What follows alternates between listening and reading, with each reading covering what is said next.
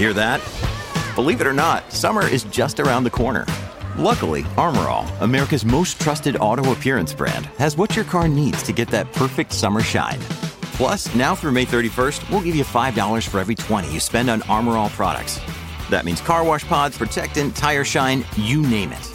Find out how to get your $5 rebate at armorall.com. Armor All, less work, more clean. Terms apply.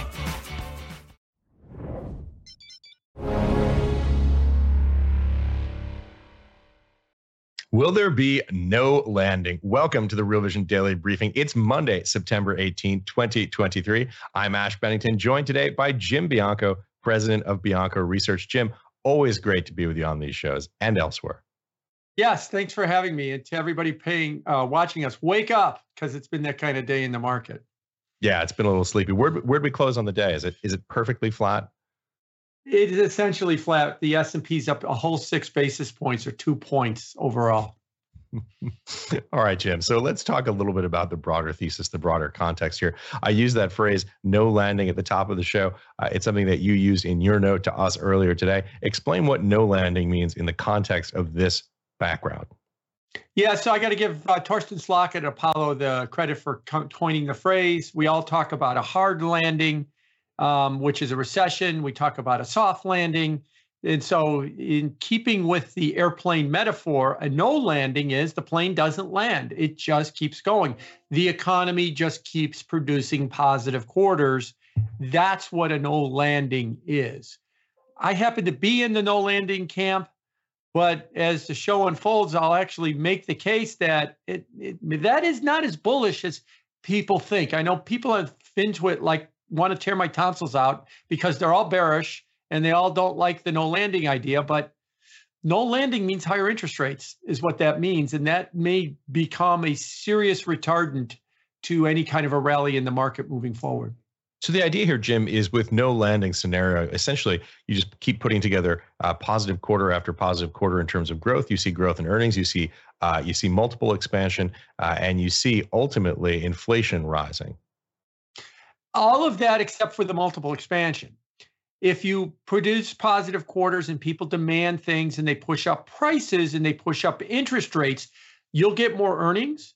But multiple expansion would only come about multiple expansion for everybody. That just means the PE ratio gets bigger, right? The price goes up, it goes up faster than the earnings number go. That's multiple expansion.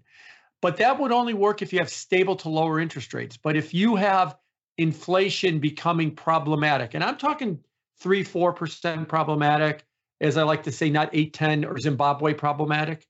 But if you have that kind of 3-4% inflation, that will prevent the multiple expansion. So if earnings are going to expand 6 or 7%, then maybe the stock market expands 6 or 7%, maybe.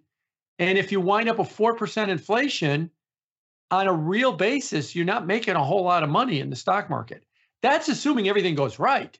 Then you have to factor in that there's always a surprise somewhere down the line. No one can predict it, and that could be a problem too. So when you talk about no landing, when I talk about no landing, too many people hear, oh, quarters and earnings, and here comes 5,000 and 5,500 on the S&P. Yeah, unless you want to tell me that interest rates, that the market's going to be able to continue to ignore higher and higher levels of interest rates. And I think that that's going to be the problem, is that those interest rate levels will keep going up and provide tougher and tougher competition for the stock market. Well, it's a great point. And just curiously, how long do you think the equity markets in the U.S. are going to be able to avoid an impact to the performance from the increase in rates? I jokingly would say through July, and it's now September, because basically the S&P today is at the same level it was at in July. And it kind of stalled out once we started to really see rates move through 4%, and we're at 431, 432 on the 10-year note. Now, it's not enough to crater the stock market, but it is enough to really put a lid on it. Let me say the same thing in a different way. University of Chicago and Ibbotson Associates have done some long-term studies in the stock market. Over many, many years, the stock market should be expected to earn you 9%. That's what their studies have shown. Over the last 2 years, the stock market has returned you 0. Over the last 3 years, it's actually pretty close to 9%, because you were down big last year and up big this year. That's where your zero comes from. Okay, in 2019, you could have said the same thing. So over many, many years, the stock market gave you a 9% return. But your alternative, if you didn't like the stock market, was zero in a money market fund, or 20 basis points to be more specific. Right. Today, if you don't like the stock market, your return is 5.5% or something approaching 5.5% in a money market fund. That's well over half of the return that you would get from the stock market with no risk at all. No market-based risk at all is what that is. That's very, very different. So the whole concept of TINA, there is an alternative. It is a money market fund, and it will give you over half of what wealth managers will tell you will be the long-term return of the stock market. And if we get no landing and inflation continues to stay sticky and those rates continue to creep higher, it could be more like 2/3 of what you can get in the stock market in terms of what you can get in a money market fund. And there will be a lot of people who will say 2/3 of what the stock market will give me with not any risk, sign me up. And I think that there's a lot of that. Look at the inflows in the money market funds. Look at the inflows into short-term bond funds this year. They're booming for exactly that reason. And yet, on the equity side, we're still outpacing the historical rate of return on the S&P year to date. We're at about 16.5% so far. You pointed out some flatness over the summer, but still longer term, 16.5%. 5-year return on S&P 500 is over 50%. It's still red hot. Yes. But then there's also the concentration in the market. We cannot forget that 16% is, you're right, is what the S&P is. About 70%, 60% of that gain is 7 stocks. Those are the magnificent 7. And whenever we put a moniker on it, it usually is not a good sign for the long term. Anybody's old enough to remember the Nifty 50 from the 70s as well. And so all those stocks are associated with AI. I get it. I understand what's going on there. But you start looking at the stocks, like the other 493 companies in the S&P, they're up about 5% for the year. You look at the Russell 2000, it's up, as I look at my screen, it's up 4% for the year, the Russell 2000. And then there's another index called the Russell Microcap, which is the bottom half of the Russell 2000 companies. So just so everybody knows, Russell 2000 is company 1001 to 3000 in terms of size. So not the top 1000 companies. So the microcap is company number 2000 to 3000. Those companies employ 12 million people. So they're not, insignificant, but collectively that index is down on the year. So the further away from you get from AI, the more the market struggles. Why? 4% interest rates, 5.5% money market rates, 7% mortgage rates. That is taking a toll on the return of these companies. But it's unclear whether or not it's taking a toll on the economy. Don't confuse the stock market's return with the economy. They're not the same thing. And if it's not taking a toll on the economy, and I don't think it is, that's the no landing scenario. And that's why he said no landing isn't a bullish scenario necessarily, because it's a story for higher interest rates. By the way, here are some numbers that you already know, Jim, but for folks who don't, year to date on NASDAQ Composite up about 32%, almost exactly on a year to date basis. NASDAQ 100, the largest companies in that index, up 40% year to date. So there's the dispersion story you're talking about. Yes. The NASDAQ 100 is year to date is the best year ever right now. And even better than 99, because 99, when it was up 80% for the year, most of that gain came in the fourth quarter. We're not quite at the fourth quarter yet, but it has been extraordinary what you've seen. But again, it's 7 companies. The NASDAQ 100 or QQQs, half that index is 7 companies. And those companies are just going ballistic right now because of 2 letters, AI. We're going to take a quick break and be right back with more of the day's top analysis on the Real Vision Daily Briefing. Another day is here, and you're ready for it. What to wear? Check. Breakfast, lunch, and dinner? Check. Planning for what's next and how to save for it? That's where Bank of America can help. For your financial to-dos, Bank of America has experts ready to help get you closer to your goals. Get started at one of our local financial centers or 24/7 in our mobile banking app. Find a location near you at bankofamerica.com/talktous. What would you like the power to do? Mobile banking requires downloading the app and is only available for select devices. Message and data rates may apply. Bank of America N.A., member FDIC. Let's switch gears here a little bit, Jim, and talk about what you see in the bond market right now. What's the setup there? How are you viewing this from the bigger picture perspective? So if I'm in the no landing camp, what I'm also trying to say is while interest rates are providing a competition for stocks, they're not providing any kind of a retardant for the economy. The story of the last 18 months has been 100% chance of recession, as Bloomberg said in the summer of 2022. We're going to have a recession in 6 months, a soft landing, a hard landing. All of that's been wrong. All of that has been wrong. The problem with the economy to date has been there has been no problem with the economy. It continues to produce positive quarters. It continues to produce 200,000 jobs a month, and according to the payroll report. So when you look at the bond market and you keep talking about where's the slowdown, there is no slowdown. Well, there's going to be a slowdown. You've been telling me there's going to be a slowdown for 18 months. I guess if you say it until the end of time, eventually there will be a slowdown, but I'm not necessarily seeing it. So when it comes to the bond market, what you're seeing is creepingly higher interest rates. What has been the 10-year note bottomed at 51 basis points in August of 2020. What's been the high of the cycle? This morning, when it hit 437, was the high of the cycle. It backed off a little bit by the end of the day, but the highest print we've had was this morning. The 2-year note came within 2 basis points of setting the high print of the cycle. Those are 16-year highs in those interest rates. Why are those rates going up? No landing, higher crude oil prices, fostering to stickier inflation, suggesting that interest rates at a minimum cannot come down, and that maybe the Fed, while I agree the Fed will not raise rates this week because it's not priced in, they'll probably raise rates one more time before the end of the year. And I'm not so sure that they're done even after that next rate hike, that there might be another rate hike after that. I'll remind everybody that, there's going to be one more rate hike and they're done. The same people that have been wrong for a year and a half. My favorite metaphor on this was back in February of 2022, so 20 months ago, Jamie Dimon came out and said, I think the Fed could raise rates 6 or 7 times in 2022. That's 6 or 7 25 basis point hikes. Wall Street was like, really? The Fed's going to be that aggressive? They're going to raise rates 6 times? No way. I can't believe they're going to do that. Well, he was wrong.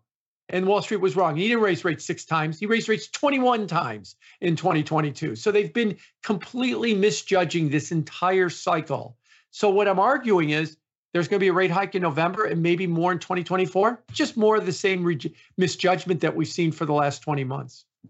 By the way, for those who are wondering, you get to that number by aggregating the 25 basis point hikes. That's why there are so many in a period of time where it couldn't happen. Right. 21 hikes is 425 basis points of interest rates moving up for the year. Yeah. Listen, while we're talking about interest rates, fixed income, and energy, I wanted to take a look at a conversation I had this morning with Harris Kupperman and Louis Gauve. This is from part 8 of our How to Profit from Crash or Boom right here on Real Vision, where we look at these questions thematically and systematically. Let's take a look at the clip. So I think we're moving into a world where energy is the new anti-fragile asset class. It's the new thing that actually diversifies your portfolio. Meanwhile, nobody owns it. Nobody owns it because it's a very small part of benchmarks, because of ESG constraints, because of a terrible decade, basically between 2013 and 2021, or 8 years. Lots of reasons to not own it. But what's going to happen, I think, is the more energy remains an anti-fragile asset class, and again, it was again in August, the more, so much of the world's money now is managed by computers that it's going to start popping up in all sorts of quant models where it's like, oh, energy actually is a good diversifier. And you're going to start seeing the flows. And right now, all the guys that are long energy are guys like Cuppy, myself, guys who are almost religious about it. We're not in there for the next 20%. We're in there for the next 300%. Jim, I really enjoyed hosting this conversation with Louis and Cuppy earlier today. It's an interesting point, this idea that energy becomes the anti-fragile asset, hard assets rather than government bonds, rather than U.S. Treasuries. What are your thoughts? Well, I agree with them that, right now the setup in energy is incredibly bullish. The prices have been moving almost in a parabolic stance. The fundamentals of energy have been very good. The fundamentals, I'll break them down two ways. We all know that the OPEC Plus, which is Russia and the Saudis, are voluntarily cutting back on supply, and everybody's blaming everything on them cutting back on output in order to have higher prices, and that has something to do with it, no doubt. But if you gaze your eyes over at the demand side of the equation, demand for crude oil is booming in the United States. Now, we're at nearly 21 million barrels a day of consumption of crude oil. That is an all-time record. That is a sign of no landing. What gets you to an all-time record in crude oil consumption? Growth, GDP moving forward and stuff. You put together a pullback in production by OPEC Plus, record demand, which is more than offsetting whatever weakness you're getting out of China. And then you throw in a 40-year low in the SPR, and you've got a cocktail for explosively higher prices. The price of crude oil is up 36% in 10 weeks. And the positioning, according to the commitment of traders, they're not positioned for this. They are not necessarily, everybody's all in and all long. They're nothing close to that. There is still a high degree of skepticism when it comes to this rally in crude oil. So I could see this rally continuing. From my perspective as a macro investor, what that screams is that it screams headline inflation. Oh, but it's headline inflation. The Fed will look through that. Yes, they will. And they'll conclude they cannot cut rates. They can never cut rates with higher headline inflation. So you can cancel the 2024 cuts unless the economy falls off a cliff, which I don't think is going to happen.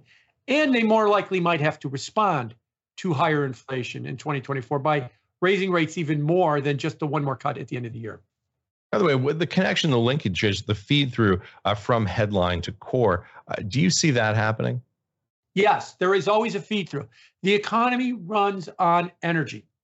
Energy is in input processes and transportation costs.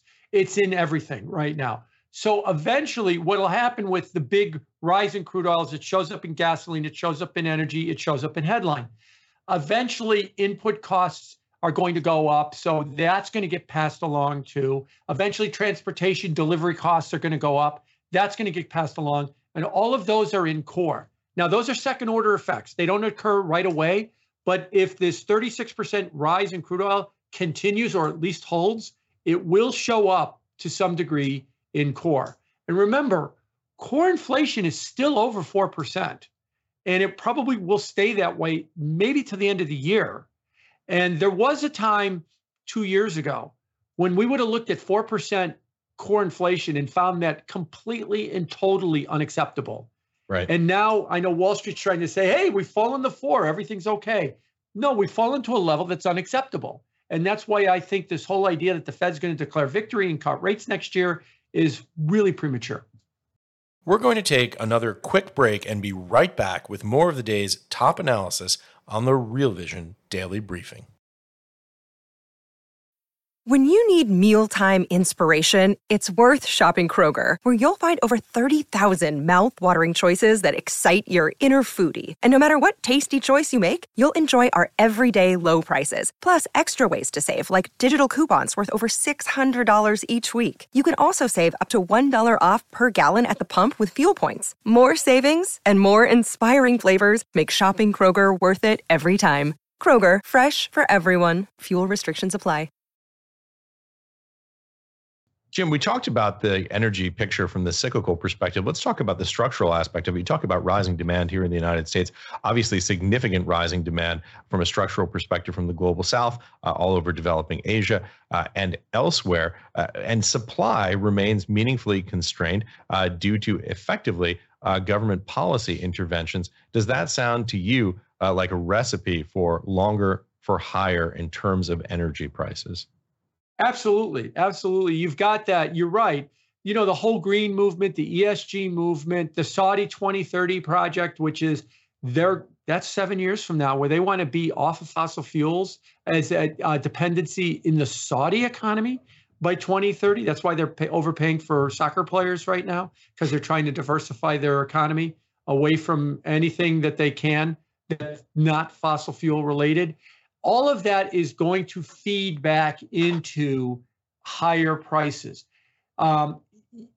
Demand for energy is there. We're running at around 103 million barrels of energy a day worldwide. As I said, about 21 million of that's from the United States.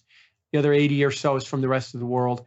That number, even by 2030, is expected to be at least 110 million barrels a day, if not higher. And what are we trying to do? There was a protest today on Wall Street. Over 1,000 people on Wall Street were protesting to end fossil fuels. So they want us all to pay $25 a gallon. And then we know what's going to happen at the pump. And we know what's going to happen to the economy if that happens. Look, I get it. You want to end fossil fuels for environmental reasons? Okay, that's fine. But just protesting that we just shut it all off is a recipe for economic disaster. And so that's not the way that we're going to have to do it. You're going to have to find viable alternatives for fossil fuels. Right. And while we're working on some, whether it's wind, solar, maybe nuclear in a safe way, they're still not quite there.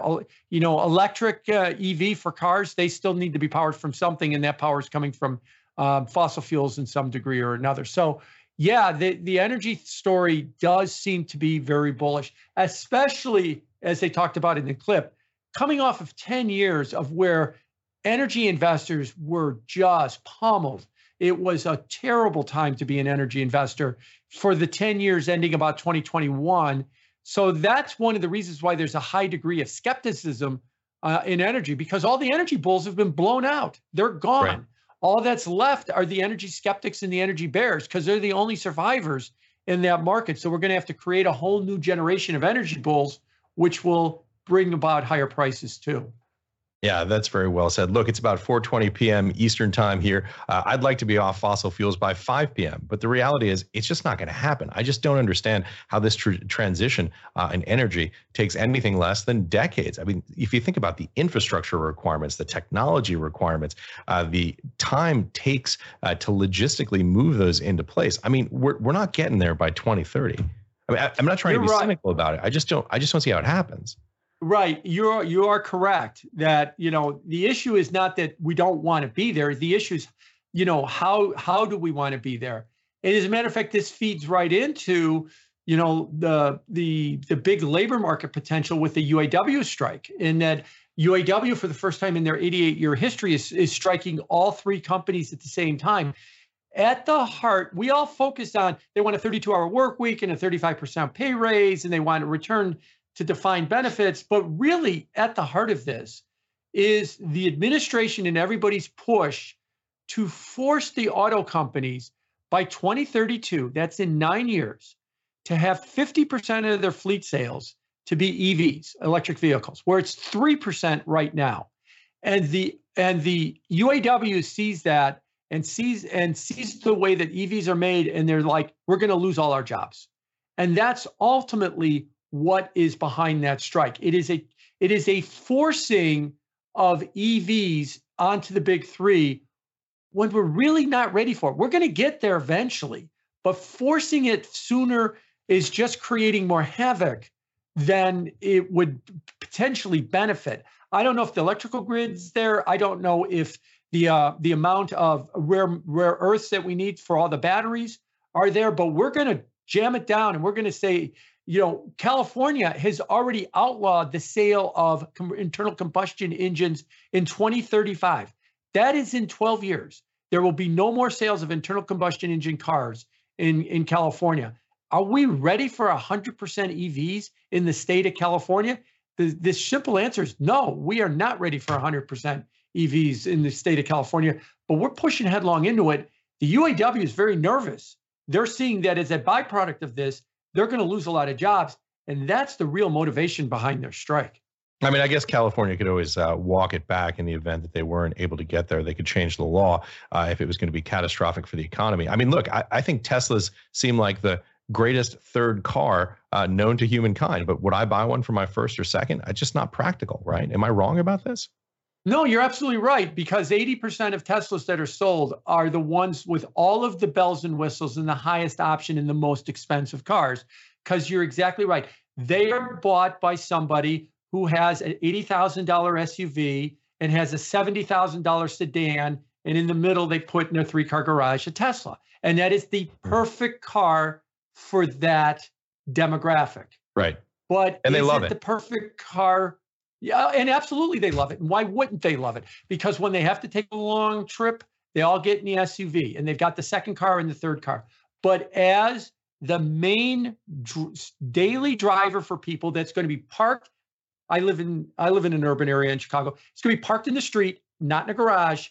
Is an EV really it? And do you want to leave an EV with a battery half charged overnight in a Chicago winter when it's 5 below zero?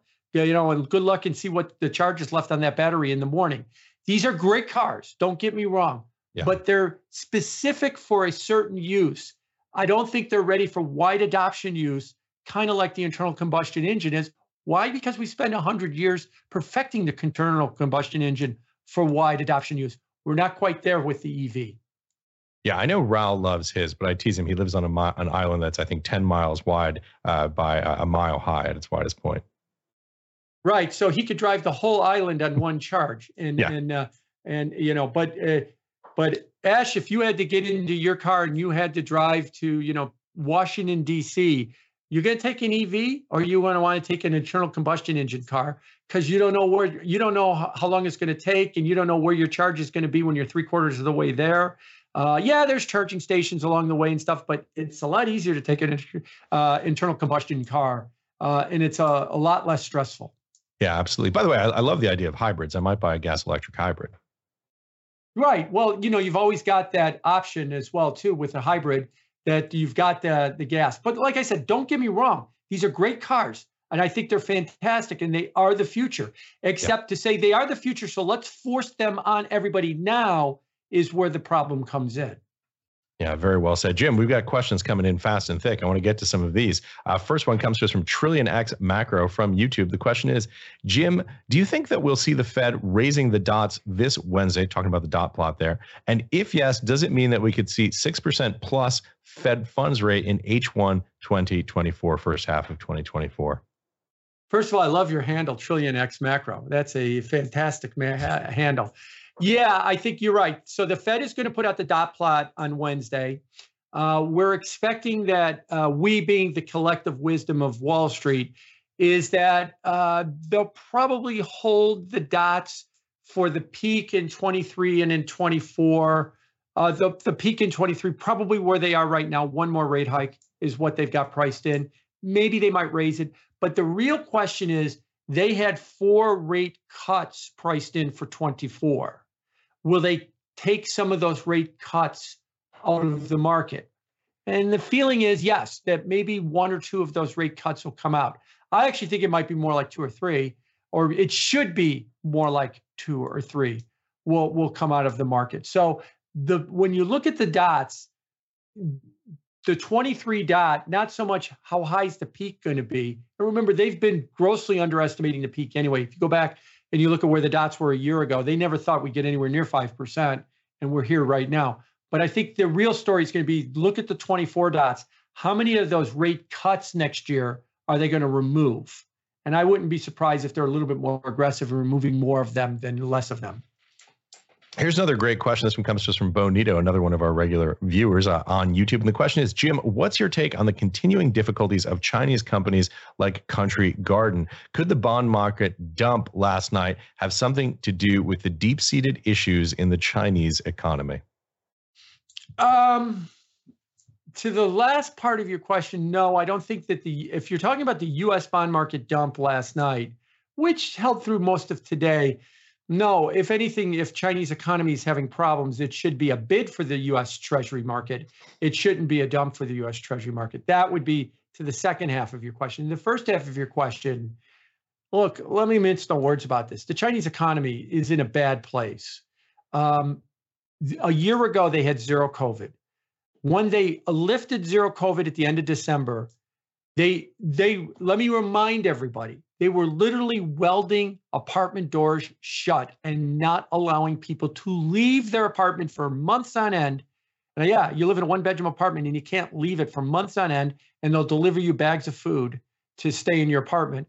When they opened the doors and let people out, that was supposed to spur economic activity, get everybody back to work. And the only thing Wall Street said was, is it going to be a big boom, a huge boom, or a gargantuan boom in China? That was the only argument we had. Instead, Here we are in September. There's been no boom at all in China. It has been, they are starting to look like this year's growth rate might be the same growth rates, a little bit more now than last year when everybody was welded in their apartments. There's something seriously wrong with the Chinese economy. Now, I think it's twofold. I think it's a giant misallocation of resources, a malinvestment, which is what you pointed out with Country Garden. We've all seen the stories about them building ghost cities and, in ghost apartment buildings and stuff. That's all coming home to roost because they borrowed a ton of money to build all this stuff. Nobody bought these. And now the banks are sitting on a lot of bad credit. A lot of the developers, the Country Gardens of the world, are sitting on a bunch of bad credit, and they can't move these buildings that nobody wants. And they're either defaulting or threatening to default. That's one big problem with their economy. The other big problem with their economy is under Chairman Xi, they've more centralized their economy. More and more, every decision in the Chinese economy needs to be made in Beijing, less and less locally or independently from Beijing, and that's stifling growth. And third, in the last month or so, the Chinese, recognizing the problems, have been doing what the Chinese do best. They've been trying to manipulate their markets higher. They have been changing the rules. They have been printing money. They have threatened to jail short sellers. By the way, they have jailed short sellers in the past in China. And yet, yesterday, their stock market opened at a new low for the year. So none of this, what is this telling me? The problem with the Chinese stock market is not that speculators are selling it and short sellers are selling it. It's that people are liquidating because they don't like what they see. And that should be very concerning right now. So the Chinese economy does have a problem. Last thought for you on China. It is somewhat decoupled from the rest of the world.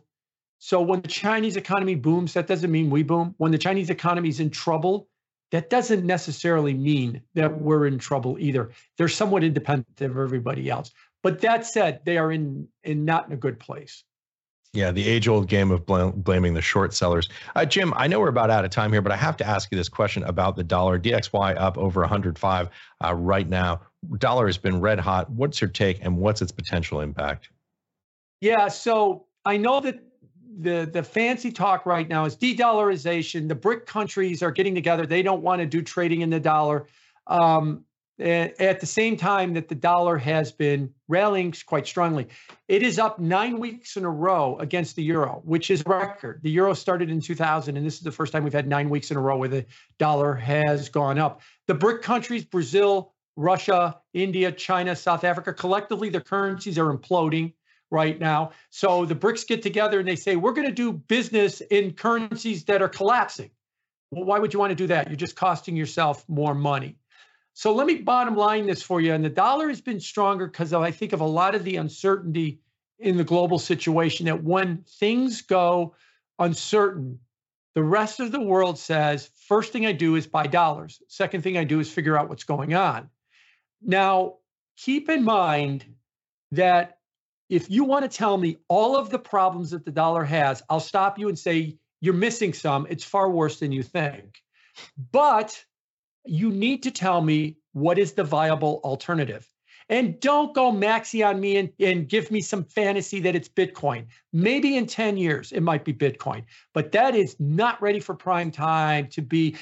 Go buy a latte at Starbucks with a Bitcoin. Good luck with that. And then go buy a car and take out a mortgage. As soon as you can do that, then we can start talking about Bitcoin. Now, you might find one barista that's going to give it to you, and somebody over there in Seattle that might do this. But I want you to be able to tell me every coffee shop in the world will take this. Then it can maybe become a reserve currency. So it's not going to be Bitcoin. So the problem or the benefit the dollar has, to paraphrase Winston Churchill, is it's the worst reserve currency ever created, except for all the others, is really what it's got going. So yes, the dollar has been rallying because the world is uncertain. The world would prefer to be in the reserve currency than not be in the reserve currency, and then throw into the idea we've got very high interest rates, and you're getting paid an interest rate to be in dollars as well too. So I think all this talk about de-dollarization, and by the way, Ash, I hate to admit this, but I started on Wall Street in 1985. So I'm coming up on my 40th anniversary on Wall Street. And literally the first week I started on Wall Street, one of the old poobahs at the company I was working at was telling me about the dollar being the end of the reserve currency. So here I am 38 years later, and we're still talking about the same story. You know, like I said before, I guess if we keep talking about it long enough, we could eventually one day say, see, I told you that was going to happen. I was just early for 38 years. So all I'm trying to say about the dollar is it is rallying because all of the other alternatives, it's not the euro, it's not the yuan, it's not the BRICS, it's not a crypto, it's certainly not Bitcoin. All of the other alternatives is not ready to replace the dollar. So it is going to remain the reserve currency by default. Jim, what a perfect way to end this conversation. Always enjoy these so much, man. Thank you. Thanks so much for joining us, Jim. I should say, as we wrap this show, last Monday, we launched a special series that will run through the end of the week. And Real Vision will be doing what we do best, bringing you the experts to help us think through all about what's happening and how we can position ourselves for possible outcomes.